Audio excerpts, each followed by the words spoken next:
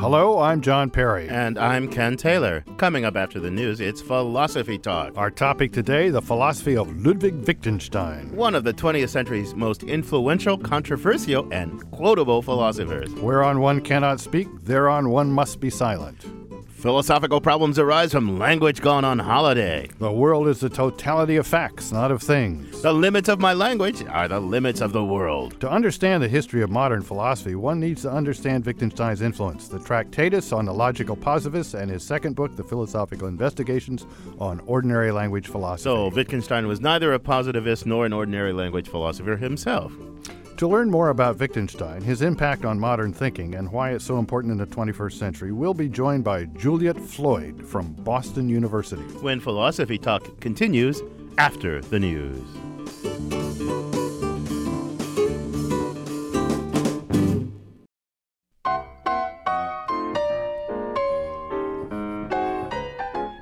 Welcome to Philosophy Talk, the program that questions everything. Except your intelligence. I'm John Perry. And I'm Ken Taylor. We're coming to you from the studios of 91.7 KALW, local and innovative public radio for San Francisco. Continuing conversations that began at Philosopher's Corner on the lovely Stanford campus. And from that oasis of thought, we migrate to this oasis of the air, and via our blog to the internet, our blog, Philosophy Talk, the blog, where I've already weighed in on our topic today. The topic is Wittgenstein, one of the great philosophies of the 20th century. Now, John, I know you were raised at Cornell by a bunch of Wittgensteinians. Isn't that right? Well, oh, yes. When I was at Cornell, two of Wittgenstein's students, Max Black and Norman Malcolm, were the big guns there. It was very Wittgensteinian place. So you imbibed a lot of Wittgenstein. What do you think about Wittgenstein? Well, I divide Wittgenstein's philosophy and his influence into the good, the not so good, and the ugly. I kind of like that. The good, the not so good, and the ugly. Tell me about the good. What do you think? What's the good in Well, I like a lot of his first book, The Tractatus. Starts with the observation that the world is a totality of facts, not of things. I think that's a very deep insight. You can list all the things in the world, Ken Taylor, John Perry, Juliet Floyd, and you won't have the world. Right, you need to say what they're like and what they're doing. Right. Ken Taylor is drinking water or something like that. Right. That truer words were never spoken. That's good. Simple idea, but one that I think has profound consequences. And later, I tend to like his philosophy of language. I don't think he gave up a lot of the tenets of the Tractatus in the Investigations. I think he deepened them with this concept of a language game, the idea that to understand a word like slab, for instance, it's not enough to know that it stands for a certain kind of building block.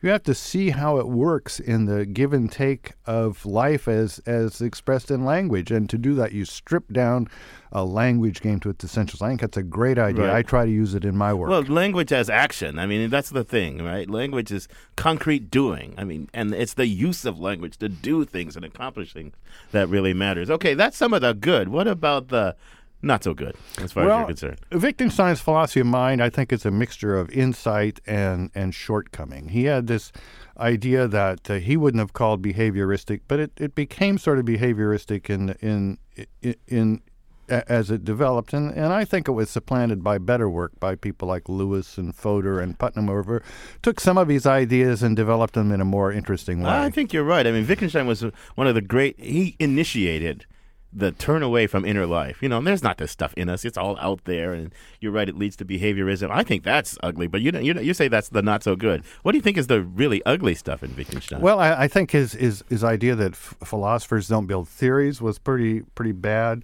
The only philosopher I remember saying anything kind about is Frege. He kind of manipulated Russell and Moore. And then there was this kind of cult of personality that built up around him. When I was an undergraduate, I read Malcolm's memoir, and I thought, oh, Wittgenstein, he's great. He's one of these philosophical heroes, kind of like Clint Eastwood. He cuts through everything and takes us to deeper depths. But by the time I was writing my dissertation, I thought, what a jerk. Well, yeah. Well, you might. To learn more about Wittgenstein, the person, our roving philosophical reporter, Zoe Corneli, files this report. Ludwig Wittgenstein was a genius, and like a lot of geniuses, he was also really weird. Calling him an eccentric is, in a way, far too mild for what Wittgenstein was, but also doesn't quite capture his genius. David Edmonds is co-author with John Idenau of the book Wittgenstein's Poker. One can't understand the bewitchment of Wittgenstein's philosophy and his reputation without also recognizing that there was something extraordinary about his personality and the sheer power of his presence.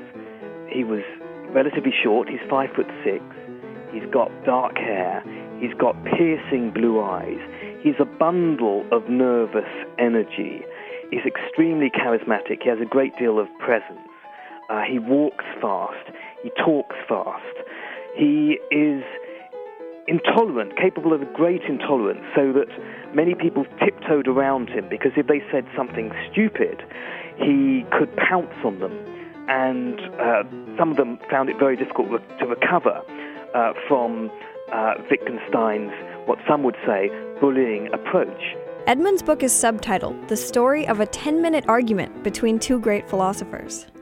It was a cold night in Cambridge, England, on October the 25th, 1946, and Karl Popper, the Viennese-born philosopher, was newly arrived in England from New Zealand, where he'd spent the war years, and he was invited up to the Cambridge Moral Science Club, which is the philosophy society at Cambridge University, and he was asked to deliver a paper, and he was asked to bring up a philosophical puzzle. Popper decided to lecture on the subject, are there philosophical problems? During the talk, Wittgenstein, the club's president, started interrupting, demanding an example of a philosophical problem.